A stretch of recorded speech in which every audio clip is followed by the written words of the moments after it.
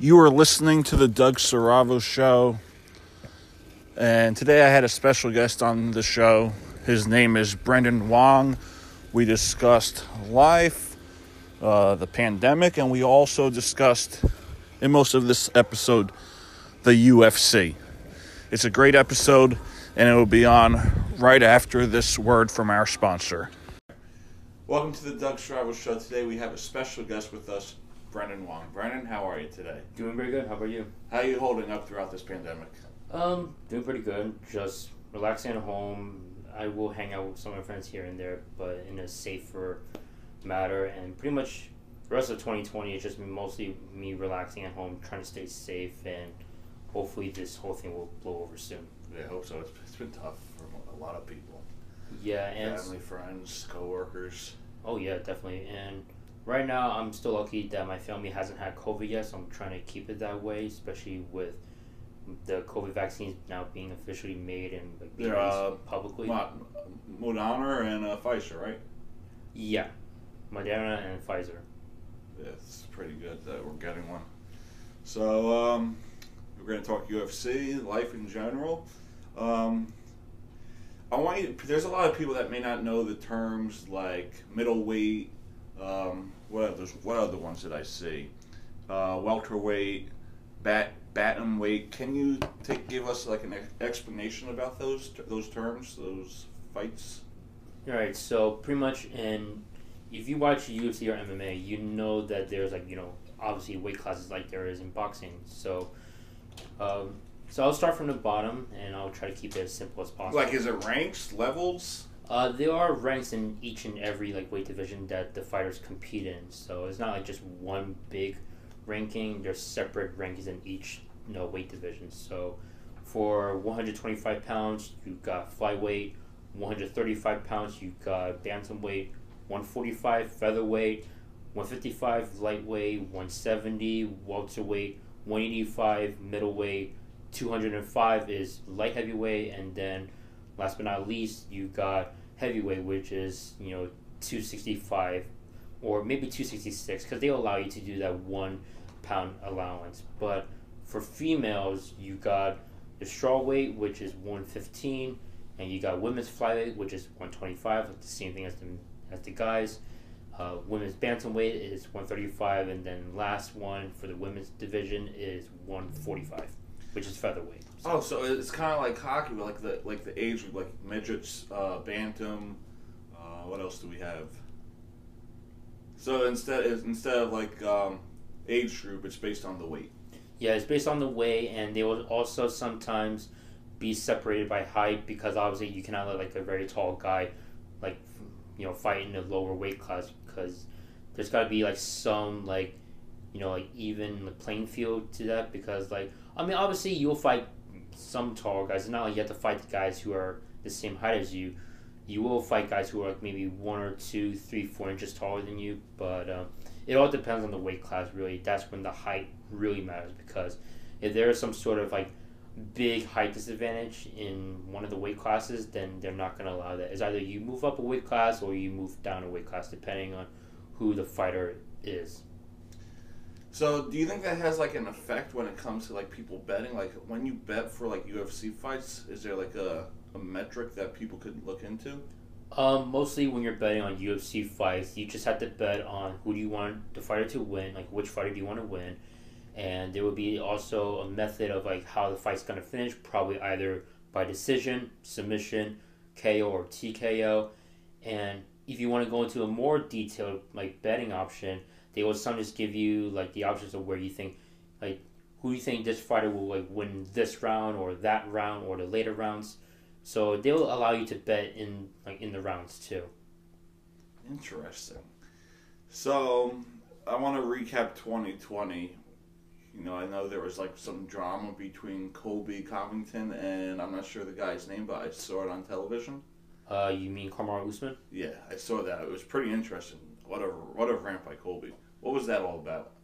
Colby Covington, he had the opportunity of, fighting Kamaru Usman and winning the belt against him or something like that.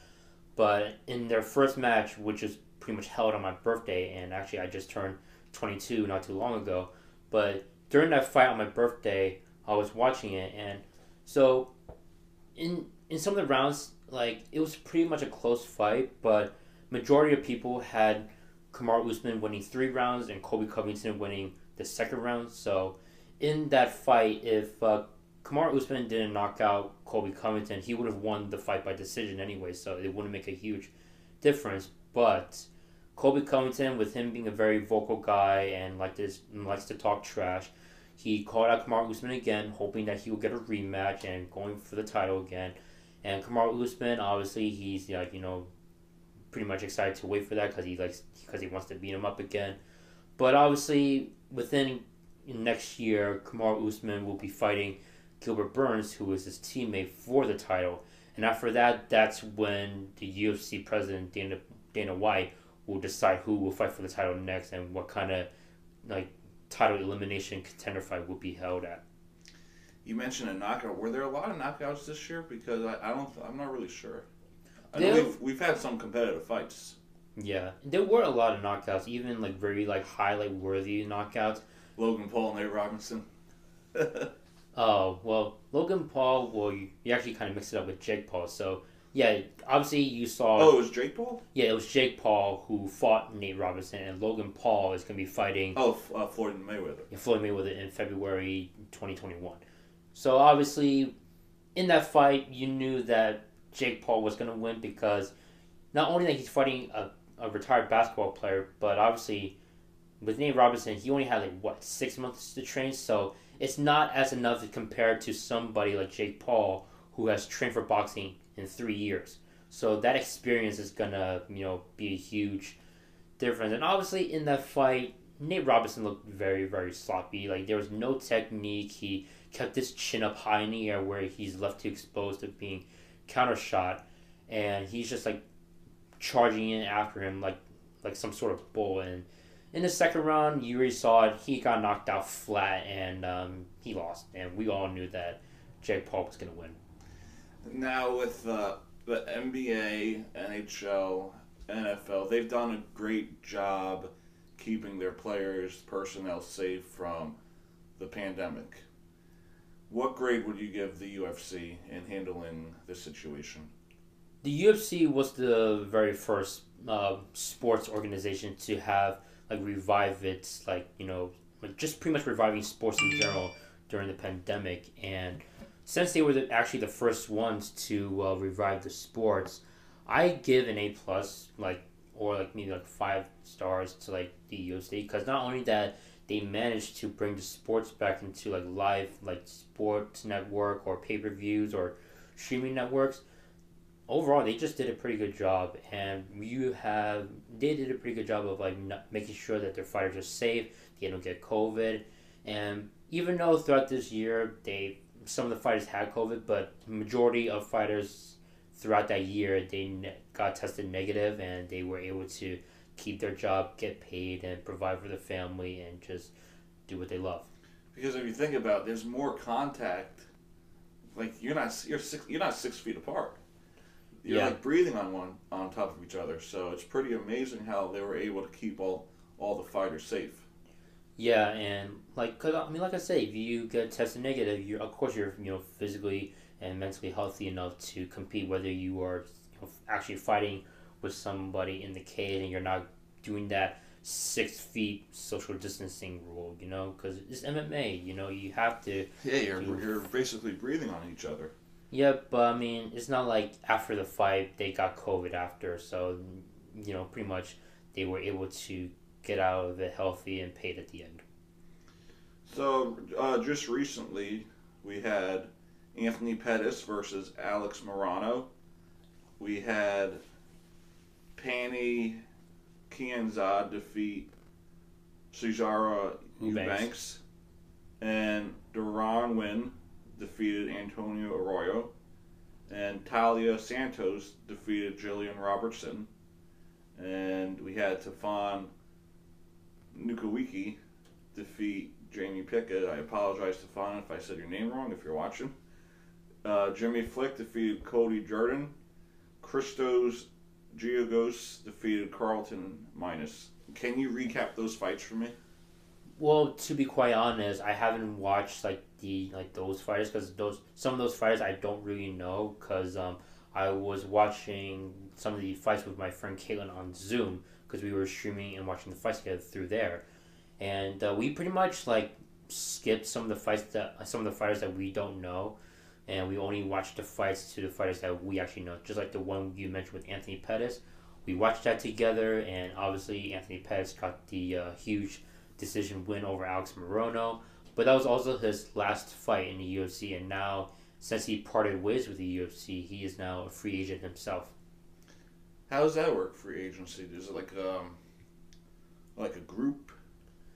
Mostly fighters, whenever they go to free agency, they will just either try to find like another MMA company that they will fight for, like, the title, or get paid more, or just benefiting themselves, or they'll just pretty much work on it by themselves and their team. Because, like, free agency is not like a huge group type of thing. It's mostly fighters just doing like their own like solo work and trying to provide and benefit themselves in the future. And it mostly happens when either fighters are not getting paid enough in the UFC, or they get cut by the UFC, or they just want to move on to like a different MMA organization just to get that title from there, or provide like a whole new history or legacy for themselves. So is it kind of like with like sponsors?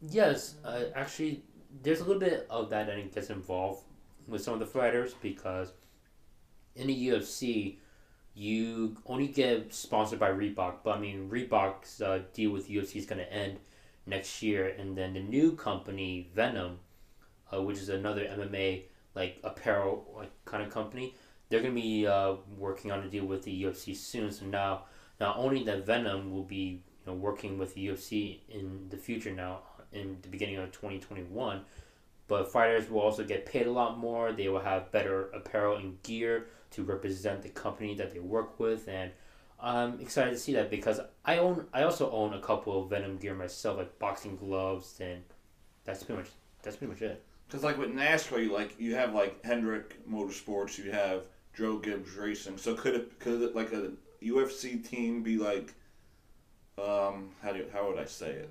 Let's say you and I owned a team. Yeah. You could have like Conor McGregor, Jake Paul, Logan Paul. Is that how it would work, or? No, not really, because like when you get sponsored in MMA, it's just mostly the company that like pays you to like represent like the company. So like, because back then in the UFC, you would see fighters like having like printed like brand or logos on their shorts representing the companies that they're sponsored with, including like banners. But that's when, like, more than a few years later, that's when the UFC decided to cut all of those like many sponsorships and just only get sponsored by Reebok throughout the next few years. And obviously, not a lot of people were happy about that, and some people were happy about that because it was pretty much like um, a neutral thing with all the fans. Like I said, some fans loved it, some of them didn't, and whenever like the fighters got sponsored by Reebok, sometimes they'll get paid very well. Sometimes they get a little bit underpaid, but you have to realize that not only that UFC is being sponsored by Reebok and getting some of the money from them, but the reason why that some fighters are getting underpaid because the money also goes to the company too, like for the crew, for the people that are working there. So it's not just the fighters; it's everybody that's involved with the UFC as well. So that's why you kind of see some underpayments here and there, and that's why some fighters throughout the past few years have been complaining about them not getting paid well, and they decide to leave the UFC.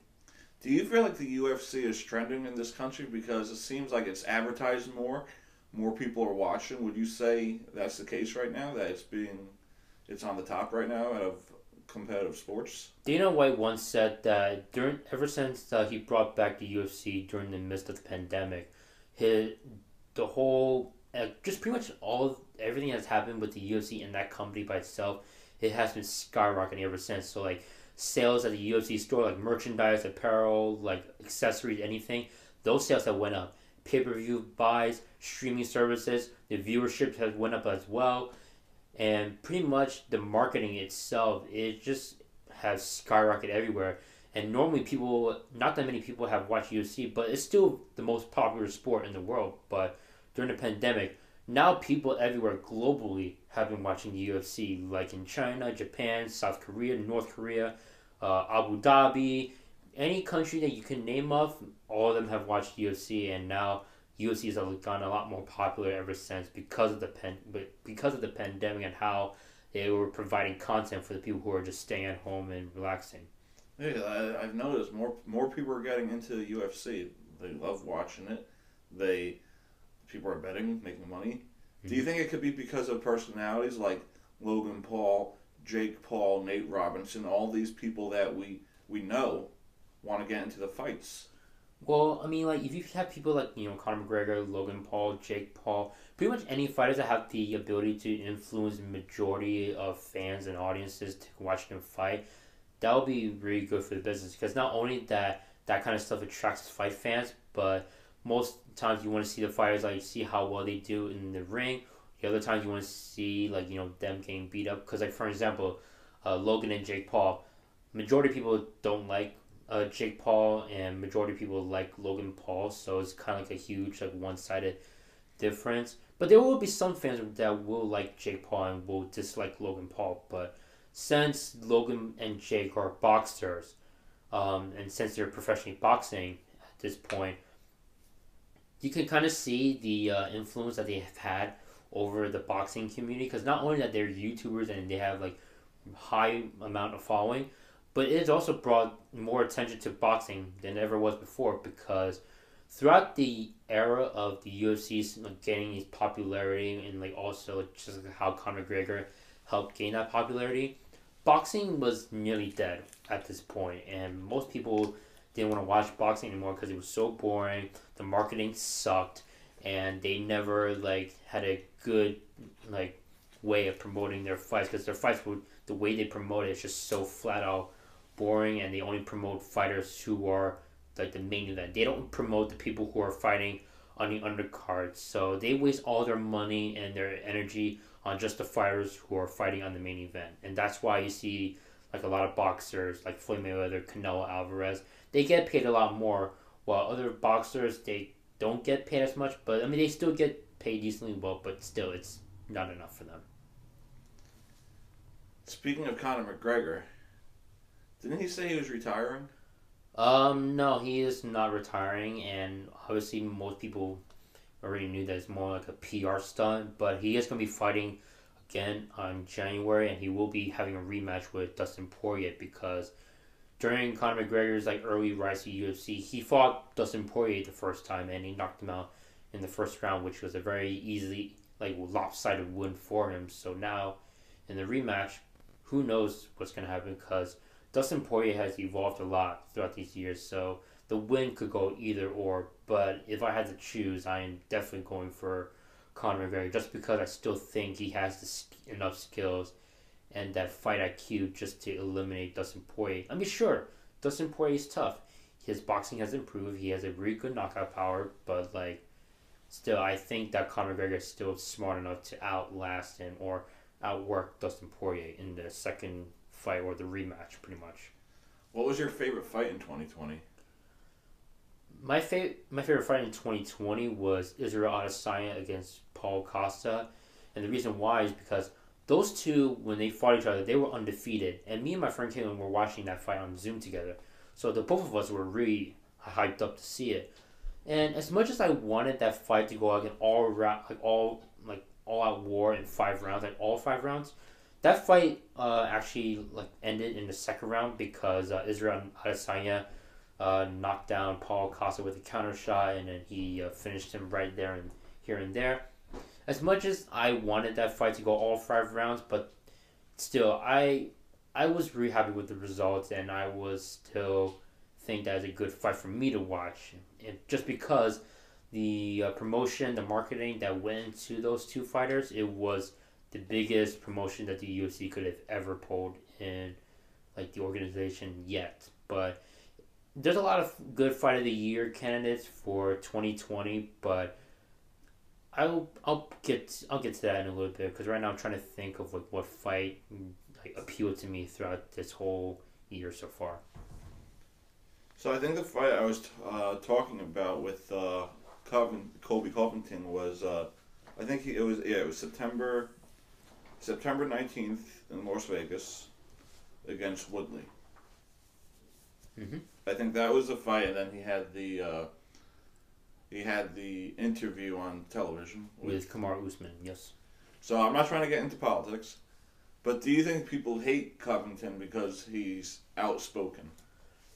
Well, I mean, like, if you've watched Colby Covington back then, like I have, Colby Covington back then, like from his UFC debut and then his like slow rise to like his popularity. Colby Covington was a really nice guy. He was humble. He wasn't talking trash. He respected every opponent that he's ever faced, and he never said any mean things over social media or call him out on TV like that. He never did that. But once he actually started to become a contender himself and he started getting more popular, that's when he decided to adopt this little WWE kind of personality where he's talking trash constantly, making these social media posts online, making fun of that one fighter.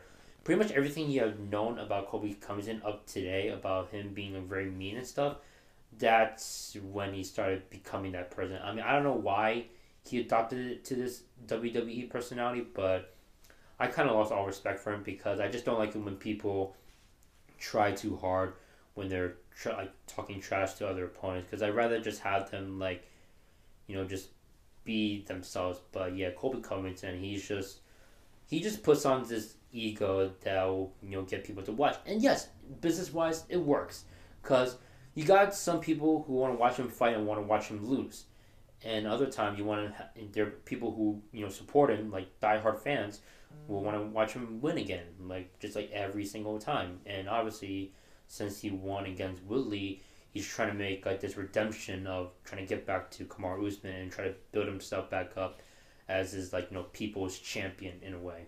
How do you think he would match up against McGregor? With the fact that Colby Covington is a natural 170 pounder, and I mean, even though Conor McGregor naturally weighs 170 pounds, but I think that the wrestling is a bit different because Conor McGregor is not that much of a wrestler. He only uses his wrestling to defend, wrestlers and stopping it from takedowns, and that's it. But Colby Covington, he likes to smother people to kind of like suffocate them in a way and just like use pure dominance over them. So if I wanted Conor McGregor to win against Colby Covington, he just needs to avoid his wrestling and just use counter shots and like make sure that he gets knocked down for sure, like Kamaru Usman did with Colby Covington. But obviously, if Colby Covington wants to win against McGregor, then he's just gonna have to smother him with his wrestling. You actually make a good point. You brought up his personality. How important for like a following? How important is it for these fighters to have like a brand?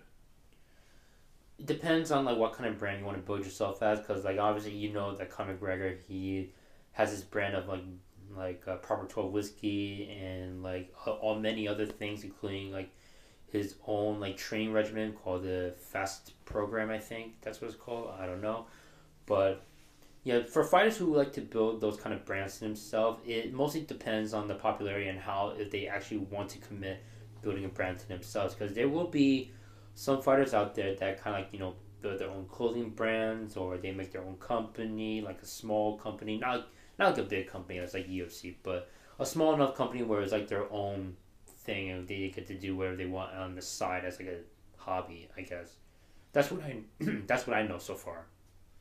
So Mayweather is going to fight Paul, as we know, but I want to go back 3 years. What did McGregor do wrong against Mayweather? He kind of got he got too offensive with Floyd Mayweather. I mean, sure, like Conor McGregor's plan was to overwhelm McGregor with like so many offensive like attacks and everything, but obviously with the fact that Floyd Mayweather's a very huge defensive fighter and he has a very high fight IQ in boxing, including that he has a very good stamina because boxers have longer stamina than MMA fighters. What Mayweather did was that he just waited for Conor McGregor to gas himself out, and then later on in the rounds, that's when Floyd Mayweather, defeated Conor McGregor with those series of punches, and that's when the referee, just stopped it right there. What's the difference between UFC fighting compared to boxing? Well, obviously, it's the different skill sets because obviously in MMA you can punch, kick, wrestle with somebody, submit them any way you want. But in boxing, you just only punch. That's it. But the thing about actually, there's a huge difference for UFC and MMA. I mean, not MMA, boxing. So with UFC, people are less likely to die and they rather get injured in those fights. While in boxing, people actually die after the night of the fight because we've had like 3 or 4 boxers that have died of brain injury after the night of the fight, and I actually watched one of the fights that happened. So there was this boxer named Patrick Day, undefeated, like very high like level prospect. People were about to gain his watch him and have his popularity rise up into the boxing community. But during one of his title fights, later in the rounds, he got knocked down so bad because if you watch the fight, he kept getting punched in the head repeatedly so hard, and no matter how much he was still standing and refusing to go down, he kept getting hit very hard against the head. And after that one like lucky punch that the opponent landed on Patrick Day just fell down on the ground, slammed his head on the canvas, and then literally after the night of the event was over, a few hours later he was transported to the hospital, and then as soon as he got to the hospital, he died on the scene. That sucks. So we're going to take a break from professional, but I want to get into your life. You do some UFC, right? Yes. Not professionally, Yeah. but yeah, I train in MMA and I do it as like a hobby because I've been following martial arts my entire life, and it's one of the things I love to like watch and actually do in my life because for how yeah I've been training MMA for 3.5 years, but obviously this year with COVID-19 I haven't been going back to the gym, so it sucks on my part. So you mentioned that people do get hurt. Is there a technique to avoid giving someone an injury? Not a technique, but it's more like a way of not getting hurt as much. Because obviously, like, if you're fighting in MMA or boxing, whether it be those two, if you want to avoid like long term brain injuries or potentially facing like death after the night of the fight, depending on how injured you get, you just need good head movement. You just need to fight smart. You need to be more defensive.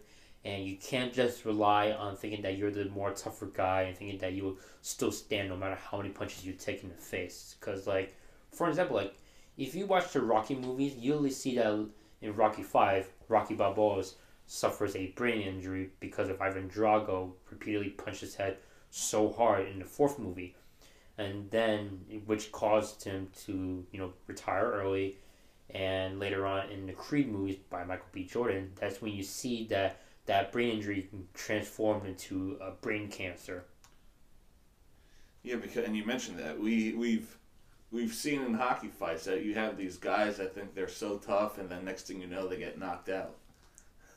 Yeah, well, I mean, of all the injuries, like in hockey or football or basketball or anything like that, and I'm just saying in my opinion, and I'm not like saying that this should apply to everybody else's opinion, but I think the worst injuries that you could ever face possible in any sport is football, because not only are you constantly clashing heads, like headbutting somebody, with especially when you're wearing a football helmet, regardless.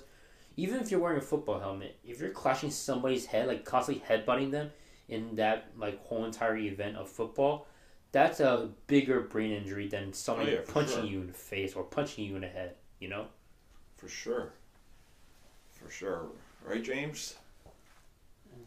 Because especially in hockey, if you're going to fight, you should know how to fight. So, how important is it to have experience when it comes to UFC fighting? If you want to become a UFC fighter and if you want to get into the UFC, you need to build a good resume. Like you need to build like a decent record. Whether you because like sometimes like fighters, if they want to be in the UFC, like I said, they need to build that resume. So not only they need to have years of training MMA and get that experience of knowing how to fight, but they also need to build like the experience of fighting in the rings, like how many opponents. Because sometimes you need to have at least like maybe 3 or 4 fights to build that professional record if you want to start somewhere in any MMA organization. So, for example, if I wanted to fight in the UFC, and if the UFC were to say that I need to have at least 4 fights if I want to sign up. So if I want to go to UFC, I need to have at least 4 fights, and majority of those 4 fights needs to have wins.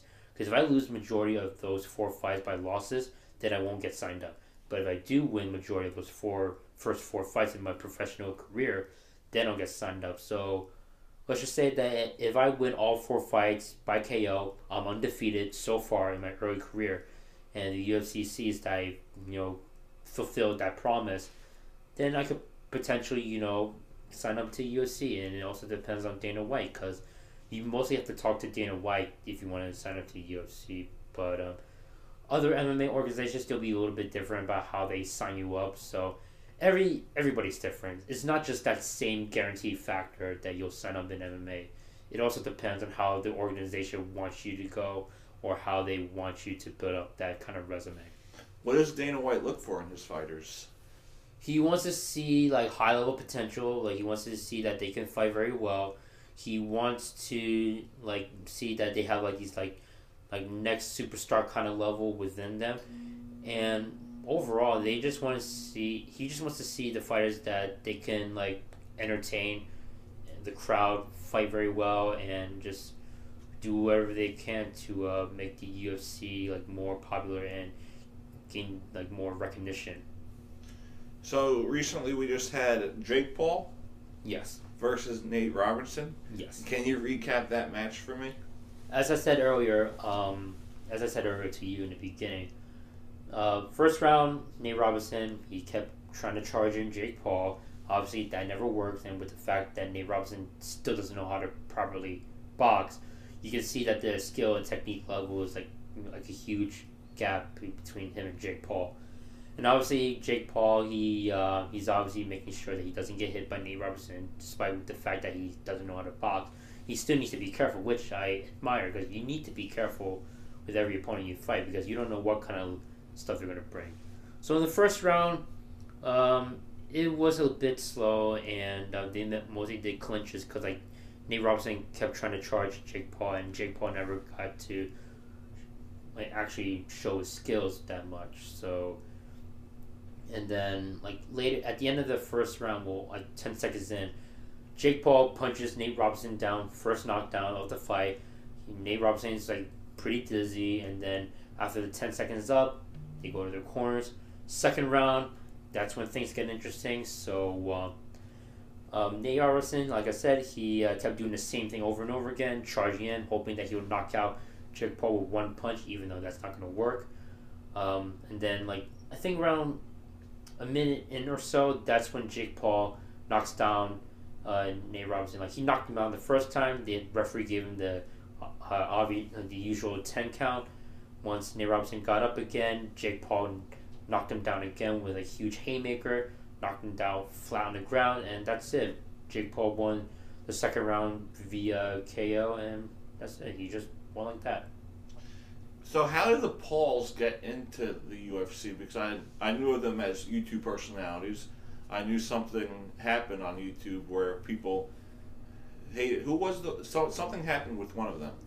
KSI called out Jake and Logan Paul to box him in the next boxing match. And then obviously that fight happened. But the thing is, KSI wanted to fight Jake Paul first and then Logan. But since Jake Paul kind of ducked him a little bit, they made a deal where, since KSI is the older brother, he would fight Logan Paul, which is he's the older brother as well. And then Jake Paul would fight KSI's little brother, Deji. And then after that, then those two had their fights. So in their fights, Jake Paul won against Deji via 5th round TKO.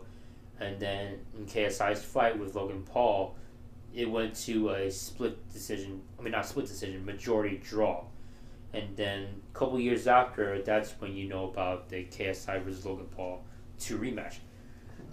And in the rematch, obviously, we all know that KSI won because he won by a split decision. And then after that, that's when Jake Paul wanted to actually fight KSI, but not just yet, because he's trying to build up like a resume into his like boxing career and stuff. But yeah, Jake Paul after the KSI versus Logan Paul rematch, Jake Paul fought KSI's best friend, a Nissan Gibb, and after that, that's when he fought Nate Robinson, which you already know. So, where do you see the Pauls going moving forward in UFC? Actually, they wanted to go into UFC, but Dana White denied that offer because Dana White thought, and I'm not sure if I remember this correctly, like word by word, but Dana White said that one, he would not allow social media influencers to fight in the UFC just because it kind of looks bad, and second of all, when Dana White recently got interviewed and he got brought up with Logan Paul fighting against Mayweather, Dana White said that, like, in a joking way, didn't he get beat up by this video game kid in England? So, yeah, that it comes to show that Dana White's not going to let Jake or Logan Paul sign on to the UFC. So he'd rather have them stick to their boxing because, I guess it just suits them more better, I guess. So you mentioned that Mayweather fight. Can you give us a preview of it? And then we'll go more into 2021. Yeah, so Floyd Mayweather, he's gonna be fighting against Logan Paul in February 2021. We don't know the exact date yet, but the thing about this matchup is that it's not a professional fight. It's more of an exhibition. So whoever wins, whoever loses in that fight, it's not gonna matter. But most fans are still gonna consider that as like a huge thing, and it's gonna matter either way because let's just say that if Logan Paul manages to win against one of the most greatest boxers of all time, if he wins against Floyd Mayweather, then Floyd Mayweather will technically suffer his first loss. Yeah, that's right. Because no matter how much of his 15-0 record is still going to be intact and not have that one loss affect his record, it's still considered a loss. Yeah. Because whether it is an exhibition match or professional match, one of the fighters is going to win or lose either way, so it's not going to matter. And I don't know why people say that it doesn't matter, when in fact it does, because when there's an exhibition match, if you win or lose, it still matters. So, and the thing is, Logan Paul, if you're Mayweather, I don't think you want to lose to a social media influencer. Yeah, because if Logan Paul wins against Mayweather, then not only that it'll be one of the biggest upset in the world that not even Conor McGregor can pull, but it'll just be one of the most hilarious yet most exciting things that people will ever witness. Because not only that, kids on the internet will make fun of Floyd Mayweather as many kids on the internet do these days, but people will nonstop talk about how Floyd Mayweather lost against a social media influencer or YouTuber. It could be a podcast topic for me for days, weeks. Yeah, but because Floyd's one of the best fighters in the game. Yeah, but we'll definitely talk about that in the next podcast or something like that in the future. If it happens. Yeah, if that happens. Let's not attack Floyd just yet. Yeah, but I'm saying that I'm just saying that we're still going to talk about that either way, sure. Whether he wins or loses or not. But what's surprising is that this is Floyd Mayweather's tallest opponent he's ever fought yet, because Logan Paul is 6 feet 2 inches tall. Floyd Mayweather, he's 5'8".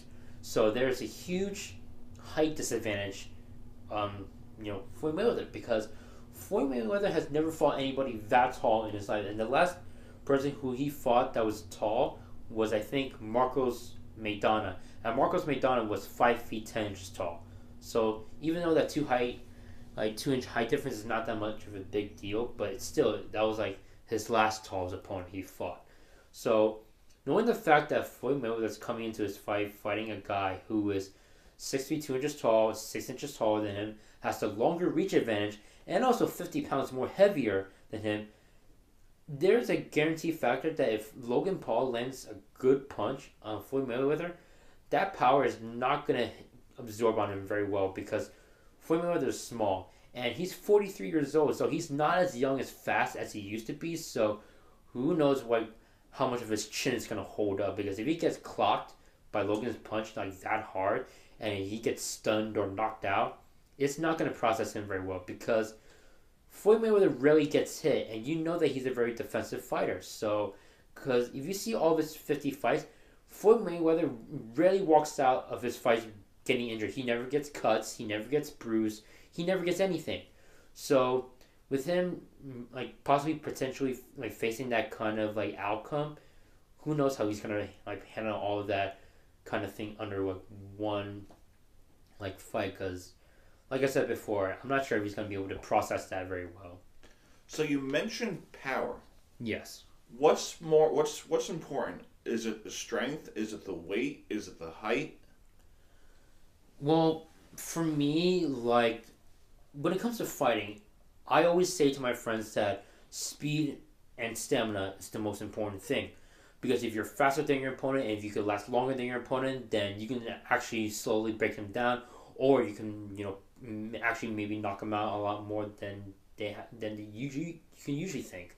So yeah, like I said, stamina and speed is the most important thing because I find speed more important than strength. Because if you can hit your opponent first before they can hit you first, then that's a win-win like factor that you're gonna win this fight and like outlasting it very long. Because if you're a big fighter and if you have a very huge raw knockout power, but at the same time your stamina sucks and your speed is extremely slow, you're not gonna last very long in a fight. You're gonna get exhausted, and you just might as well have to give up at this point.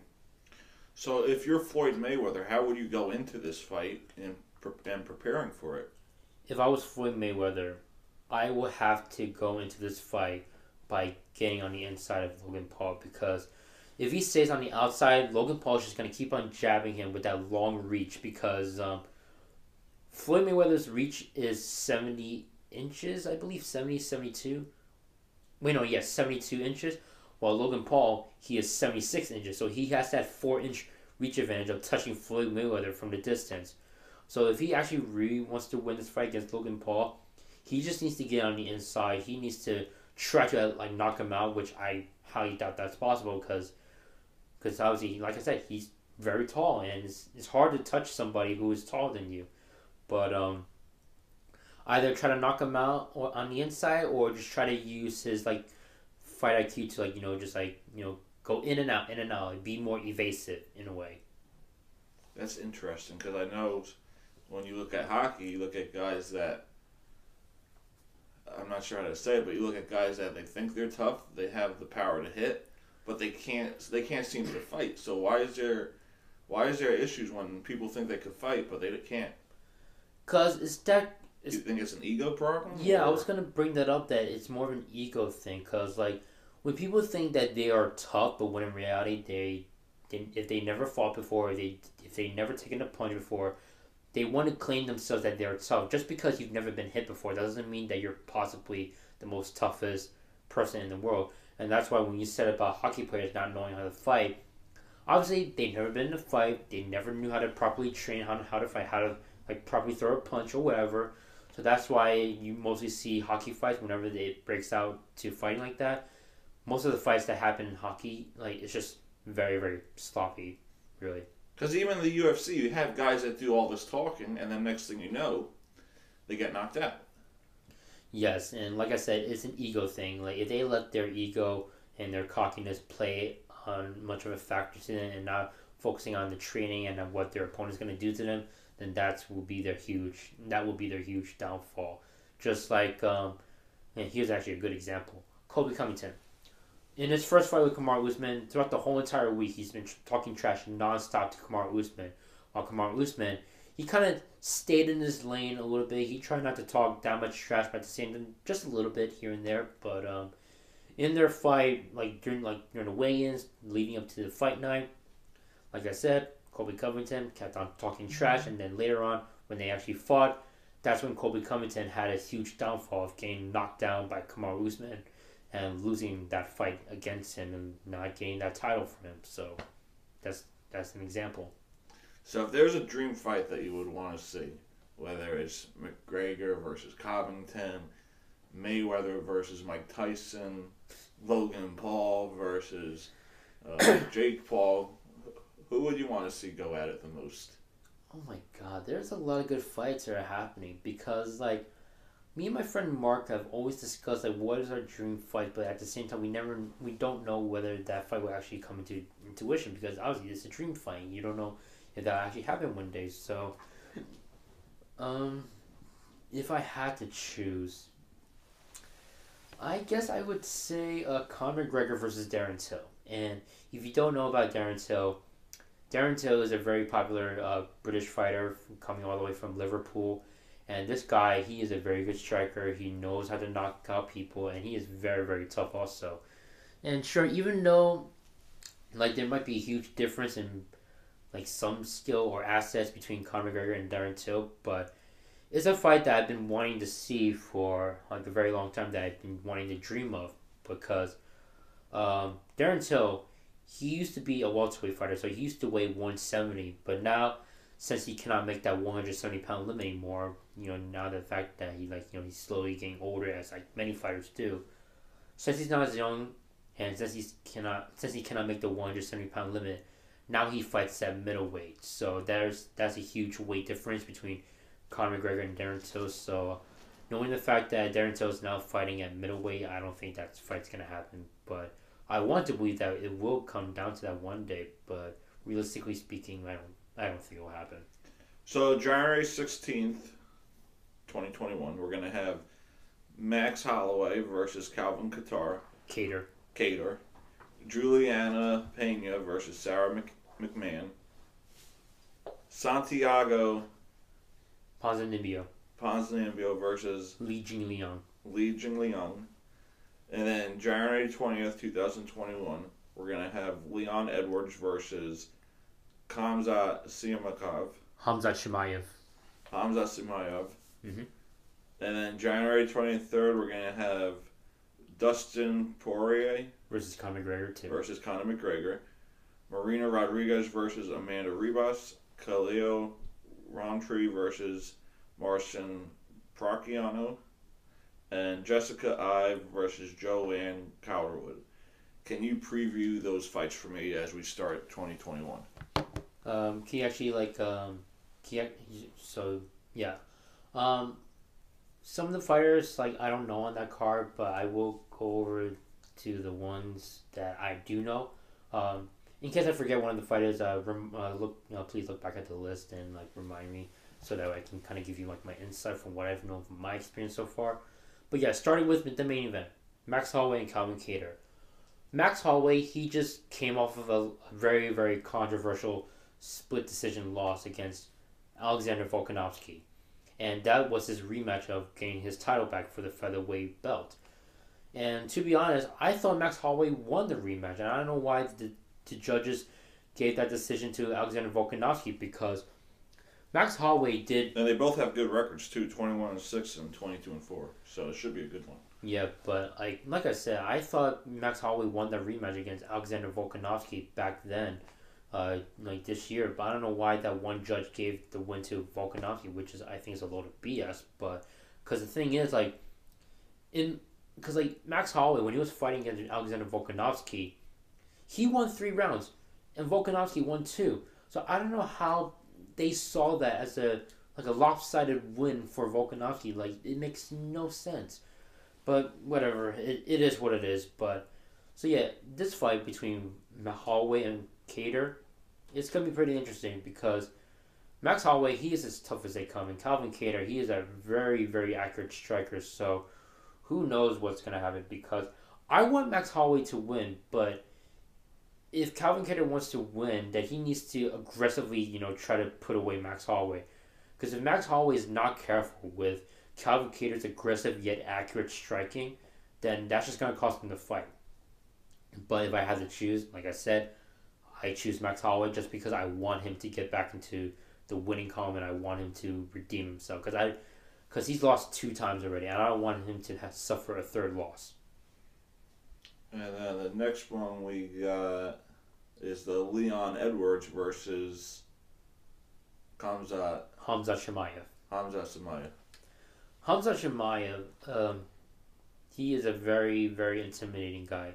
6 feet 2 inches tall, a guy who is fighting out of Sweden, yet even though he's a Russian guy, I think, because he has a Russian accent. And So I'm assuming that he's probably born and raised in Sweden, but his parents were Russian. I guess I don't know, but yeah, he's undefeated, 8-0, and he has a very huge, wicked one punch knockout power that can literally put out anybody. And he has a really good wrestling, just like Khabib, Nurmagomedov, or Colby Covington. He could literally smother anybody if he wanted to. But Leon Edwards, he's no slouch himself. And after finally getting a fight, after not being active for nearly almost a couple years, he's going to fight an undefeated prospect like, Hamza Chimaev. And not only that, he's also defending his ranking spot as well. So, I don't know. This is a tough fight because both Hamza and Leon are very, very tough guys. And, they have the skills necessary to end it either way. So, I don't know. This is very hard to decide. But I'm just saying, realistically, if I had to choose, I'm just assuming that Hamza's going to win this fight just because after seeing his wrestling being a lot more powerful than Leon's wrestling or Brazilian Jiu-Jitsu, I think he might get that done. And his striking, he has a very huge one-punch knockout power, and he knows how to strike as well. It's not like he doesn't know how to strike, but he knows how to. And I think for Leon, if he wants to win, he just needs to fight smart and fight carefully like he always does in his last few fights. Where do you see McGregor versus Poirier going?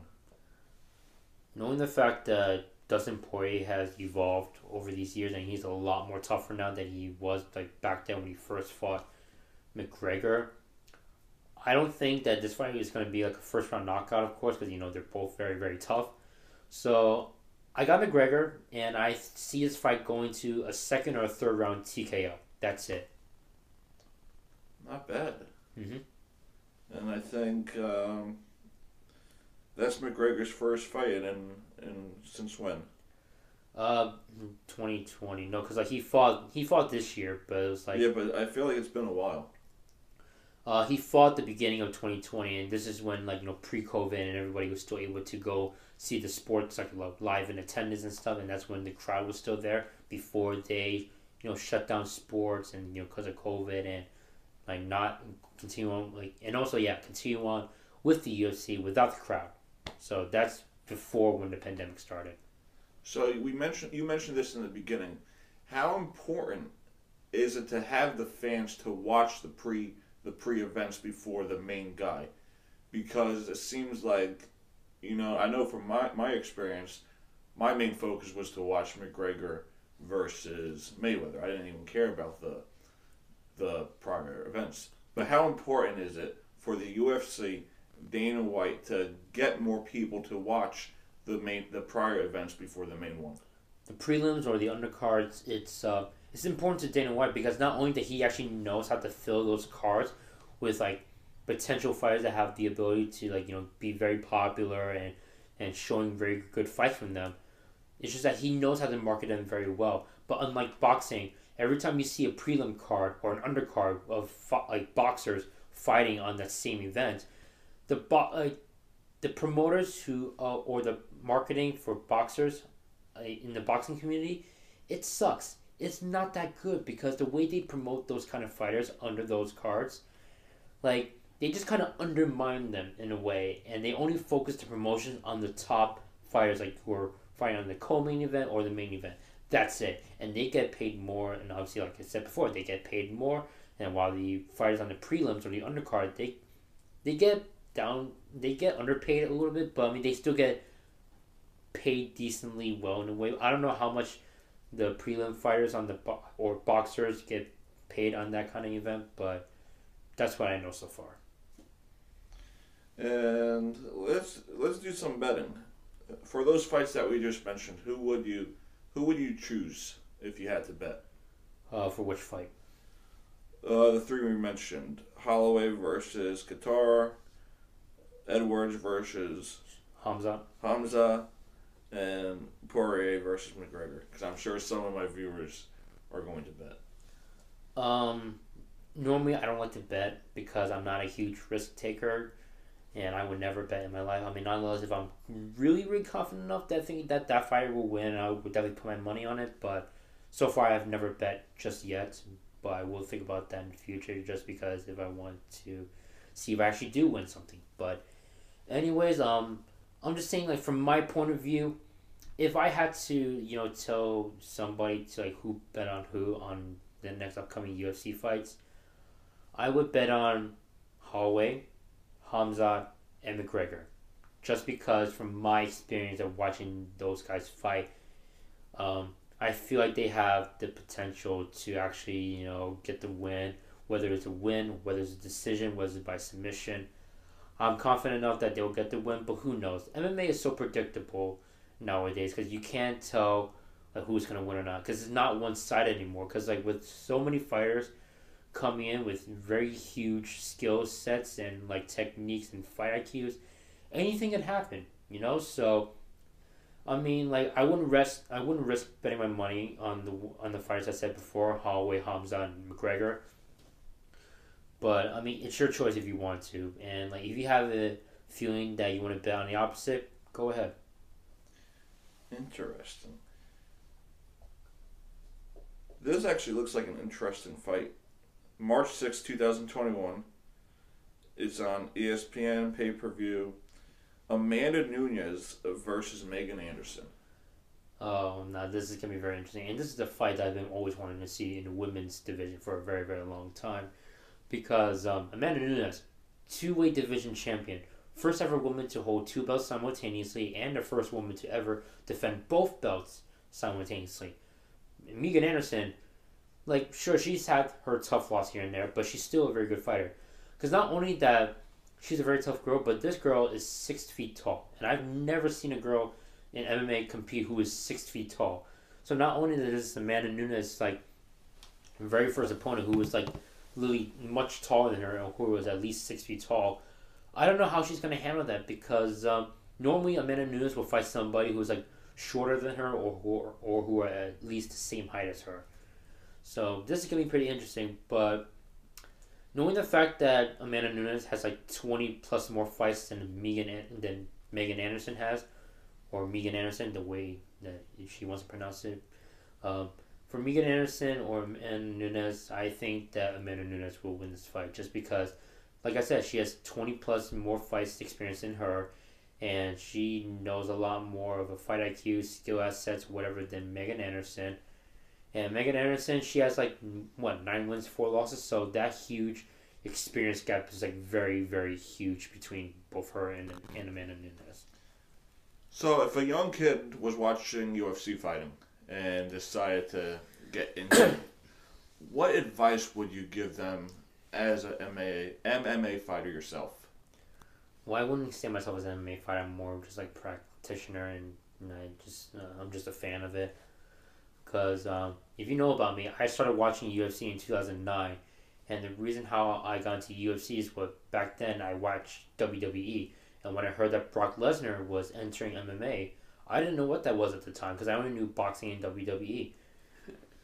But when I heard that Brock Lesnar was entering UFC, and I watched him on his UFC debut to his championship fight, that's when I fell in love with it, because knowing the fact that MMA is a lot more better to watch than boxing and WWE combined, that's what made me fall in love with that sport, just because of Brock Lesnar signing up with the UFC and giving me that exposure to the UFC. Because not only that Brock Lesnar was very popular in WWE at that time, when he signed up to the UFC, a lot of the WWE fans got drawn into his debut in MMA, and that's why it got him so popular in the UFC, and also that's how it kind of skyrocketed the UFC, like, way back then at the time.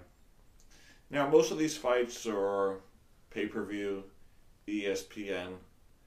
With the WWE kind of on the downfall, as, like, trending, do you see the UFC going on a national scale, like being on NBC, ABC, or do they rely more on their income for pay-per-view? Well, Dana White likes to do both, and he actually just signed up a deal with ABC, so now you get to see UFC fights on the ABC network. And also, I forgot to mention earlier, though, about me giving advice to a kid who watches a fight.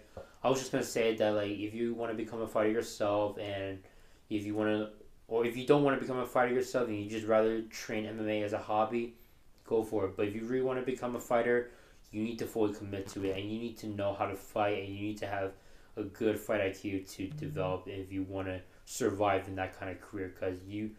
Because in MMA, you're gonna get hurt, you're gonna get injured, and if you don't want to suffer any of those kind of consequences, you just have to be very careful and be very defensive and make sure that you walk away unscathed in a way.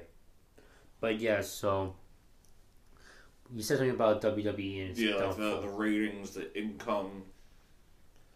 Well, cause like I don't know much about WWE anymore because I stopped watching a long time ago. Because at this point, WWE is so cheesy nowadays, and like it's basically more for show entertainment. It's not like it's not as exciting as like when like the wrestlers we watched growing up, like John Cena, Brock Lesnar, Dwayne "The Rock" Johnson, Stone Cold Steve Austin, any of the most popular WWE wrestlers that we know of. It's not as the same as back then than it is now. Okay, the reason, in my opinion, the reason why I say that it's kind of going into a downfall is because these new wrestlers that are coming into the WWE, it's not like they're not good. It's just that we're just not used to seeing new wrestlers coming in. And I've seen some of the new wrestlers, enter in. Some of them are good, but it's not enough to get my attention. And some of them, they just flat out suck at, making the matches exciting because all they do is just talk and talk and talk a lot more nowadays than actually just getting into the action. And even though the crowd is not as there as much, and funny thing is that every time WWE has like their matches, they actually project people on Zoom calls into like this whole entire screen, so you can actually hear the reaction. But still, I think it's weird. And back then, before they started putting people's faces on Zoom calls and projecting into like the crowd as like a way of like attendance, when it was just like really awkward by themselves, no crowd except for the crew that's managing the event, it just looks sad. Really, it just looks very, very sad and stupid. And I couldn't even watch it. I'm like, oh my god, it's so boring, really. Where do you think the UFC goes after COVID, where we have fans back in attendance?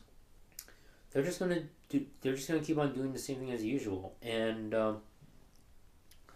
earlier, when you mentioned something about the UFC, what did you say something before about the UFC before I got into the WWE's downfall? How they rely on their income. Oh yeah, so like I said before, I'm pretty sure they're gonna do both. But at the same time, there will be some days where they will take turns on which network they will do it, either pay-per-view streaming services like ESPN Plus or ABC. So depending on how the event goes, they will decide whether to put on which is which, and that's mostly Dana White's job. He chooses like which network to stream it on. But I think that it's just gonna happen on both anyways, just because not only that it will give more people access and more fans and followers to kind of spectate and experience those fights themselves, but I think it will be a lot more good for the company than just having to rely on one network each or streaming service. But like I said, they're going to take turns, which I already know for a fact, because there will be days where they will do it, like I said, on ESPN Plus or ABC Network or pay-per-view. Because when you look at leagues like the National Hockey League, they rely on having the fans in the attendance, so it's tough for them. So would you say that the UFC, even throughout this whole situation, that financially they'll be okay? Yeah, because Dana White knows how to keep business running, and he knows how to defy the odds. Because during the beginning of the pandemic, when he pitched in the idea that he's still going to bring back the UFC where there's no crowds and just only the fighters and the crew working there, a lot of the reporters, he was just laughing at his face, and they said "Oh, it's not going to work. Oh, you are so stupid. You are out of your mind thinking that you're going to bring back the UFC into this and this, whatever." But a few months after, Dana White worked, and it was actually one of the very first sports to come back during the middle of the pandemic. And the reason why basketball, football, hockey, or whatever, majority of other sports are having difficulties bringing back, into fruition, It's because not only that it kind of like they lack like confidence of like try to build themselves back up from the bottom to where they were before, but it's just that the marketing they don't do enough. They don't contribute enough to try to bring it back at least. That's why you don't see baseball as much. You don't see basketball. You don't see football. I'm not sure about football, um, or hockey or well, tennis and golf. It's okay at the moment, but it's not as much. But yeah, so that's why you don't see them doing as well because it's that they just lack that certain something to bring themselves back up to where they were before the pandemic had started. And not only that, the UFC was the very first sport to be brought back to the middle pandemic, but boxing was also the second sport to be brought back as well because when boxing found out that the UFC was coming back and they saw what Dana White did was very very like good for the business and how he managed to defy the odds. That's when boxing decided like hey, if Dana White can do it, so can we. So now we brought ourselves back boxing into like the network as well. And what's crazy is that in boxing now they actually let people attend their live like audiences. So because in the last they do. Yeah, because like when I watched Canelo Alvarez versus Callum Smith, there was at least 20 to 30% of audience capacity inside of the stadium, and it's so weird hearing the crowd cheer again, and it's so weird. And at first, like I thought that number one, you're crazy into thinking that you're bringing a bunch of crowds into the stadium, but at the same time, from what I've heard that they've tested the audience, and so far, majority of the audiences have been tested negative. So that's why they were there in attendance to see the fights live. So yeah, I mean they managed to make it work, and and like I said, it's so weird hearing the crowd noises and cheers and screams and whatever. It's just so weird to hear that again. It's very weird. But I'm just hoping that we'll get back to that eventually. And it's because it seems like out of all the major sports going on, you have National Football League, we have Major League Baseball, NHL, NBA. That UFC is number one. Mm-hmm. It's trending. People are watching it. Globally. It's advertised more. Yes. So do you think most of that has to do with Dana White and the way he handles his business?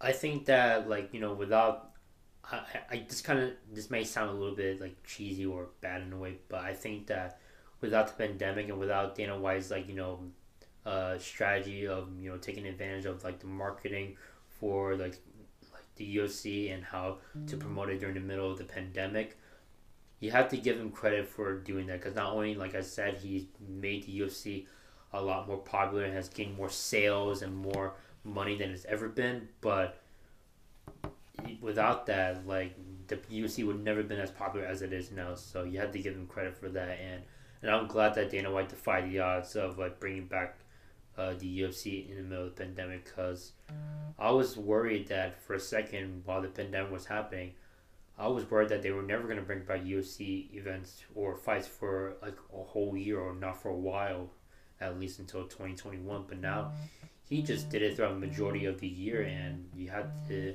Like I said, you have to give him credit for that, and I admire it. Could you see Dana White owning more leagues? No, I don't think so. Because the UFC, that's his career, and he's built the UFC because of him. Because back then, Dana White, I don't know much about his history, but I do remember that I think he said that he used to do some promotions here and there for like small things or whatever before he made the UFC, and he also used to work as a hotel worker too. But he quit and decided to pursue as a CEO or president of like an MMA organization. But yeah, I mean, I love Dana White because without Dana White and without his like tenacity or his way of how to promote the UFC, I don't think the UFC will ever be as it is today than it is now. Interesting. I got a lot of respect for Dana White. I think he's done a phenomenal job. Because if you look at other professional sports leagues, they've struggled they've struggled at first to get dates. The National Hockey League, it's been a while. They did a good job with the playoff, obviously, the bubble. Their season will start on January 13th, hopefully. But I think he's done a phenomenal job for sure. Yeah, because with Dana White, like I said before, he knows how to do things. And because, if you look at boxing promoters or any other MMA promoters, in other MMA organizations, they lack that certain something that Dana White can do that they themselves cannot do. So because there will be times where other promoters would try to be like Dana White, but it never works out because, first of all, you're not Dana White, and second of all, the reason why Dana White is able to do these things on such a high level than you are is because not only that he knows how to be very persistent in the right way, but he knows how to be very smart about it. But unlike you don't rely on just one certain thing thinking that it's going to be forever. Because when I mentioned to you before that boxers, in boxing promoters, they only promote main fighters. They don't promote the prelim fighters or the undercard fighters as much. But for Dana White, he shares that promotion. Yeah, because I see it in the commercial. You'll have McGregor versus Mayweather, and then you'll have the undercards right underneath it. And I think that does a great job for their ratings for sure. I mean, for Mayweather and McGregor, even though that was mostly the boxing promoter's job that they did the promotion, because obviously this is boxing community and McGregor's coming into boxing. But from what I've heard, I heard that Dana White had a little bit of part of it in it too, but I'm not sure if that's true or not. But if he did, that's good for him as well. Anything else you'd like to bring up? I don't know, because I'm just saying that I hope that by the time 2021 comes in, we will get things done with the pandemic. People will get vaccinated. UFC will have its live attendances again, with hearing the crowd cheer or whatnot, and this is. I'm looking forward for next year with 2021, especially with all these upcoming fights that are really exciting to watch for next year. But like I said, I'm just hoping that by the time of early next year, I hope that people will get at least vaccinated, and I hope that the COVID cases will go down, so that way at least some attendances of the crowds can be there. But I highly doubt it though, because from what I've heard, they're still not going to do crowds just to be safe. So that's Dana White's choice, because I think he said that he wanted to keep the crowds a little less still, and not as much as when I mentioned about boxing having their live attendances. So if that's Dana White's choice of not having crowds or just keeping the crowds just by a little bit, then I respect that, because whatever he does is always right. And the fact that it'll be 2021, we don't have to hear Andrew talk about how he's going to be 21 the last 7 months. Oh yeah, that is true, and also that'll also be the beginning of where Joe Biden will also get inaugurated as the next president. Which I'm not going to get into politics, but I'm just pointing at that out there. That's pretty much it. And yeah, another thing I'm excited about the next year is that because this past month, you and we have unfriended a certain somebody. We have unfriended a certain somebody. Well, he unfriended us. Yeah, but we were blocked. Yeah, but even though he unblocked us and he unfriended us first, even though I'm not gonna say his name, Madison Valdez. Madison, if you're watching this, suck it up. But I highly doubt that you're gonna watch this, because you blocked Doug on social media anyways. So it's not like you're gonna see this. Yeah, but anyways, so that could be a conversation for something else. We'll save that conversation for another time. We could maybe have Andrew come on and we could discuss it. But we'll see what happens from there. But so what a month. Yeah, like I said, we're no longer part of Madison's little bubble or whatever, so we don't have to deal with his BS for a while. But so that's pretty much it, and I don't want to get too off topic, but that's it, and we'll just save the other topics for next time. Yeah, maybe we can have Andrew on. We'll see what happens. Then we gotta have commercials. We gotta do breaks. Like I said, we'll see what happens, and also depends on our schedules too, because not everybody can be free at the same time, So we'll see what happens from there. Well, let's just give a congratulations to James, great producer for the Doug Charles Show. That you did a great job with all this with the setup. Thank you, James. Thank you. Yeah, that was a little bit of a low clap, but whatever. So we had Brendan Wong on today. It's been a great show. I bet the ratings are going to look good. Thanks, Brendan. Anytime, and hopefully the ratings do go up as well. But I don't know. We'll see once you upload this. We will. All right. Thank you. Thank you, guys. Thanks so much.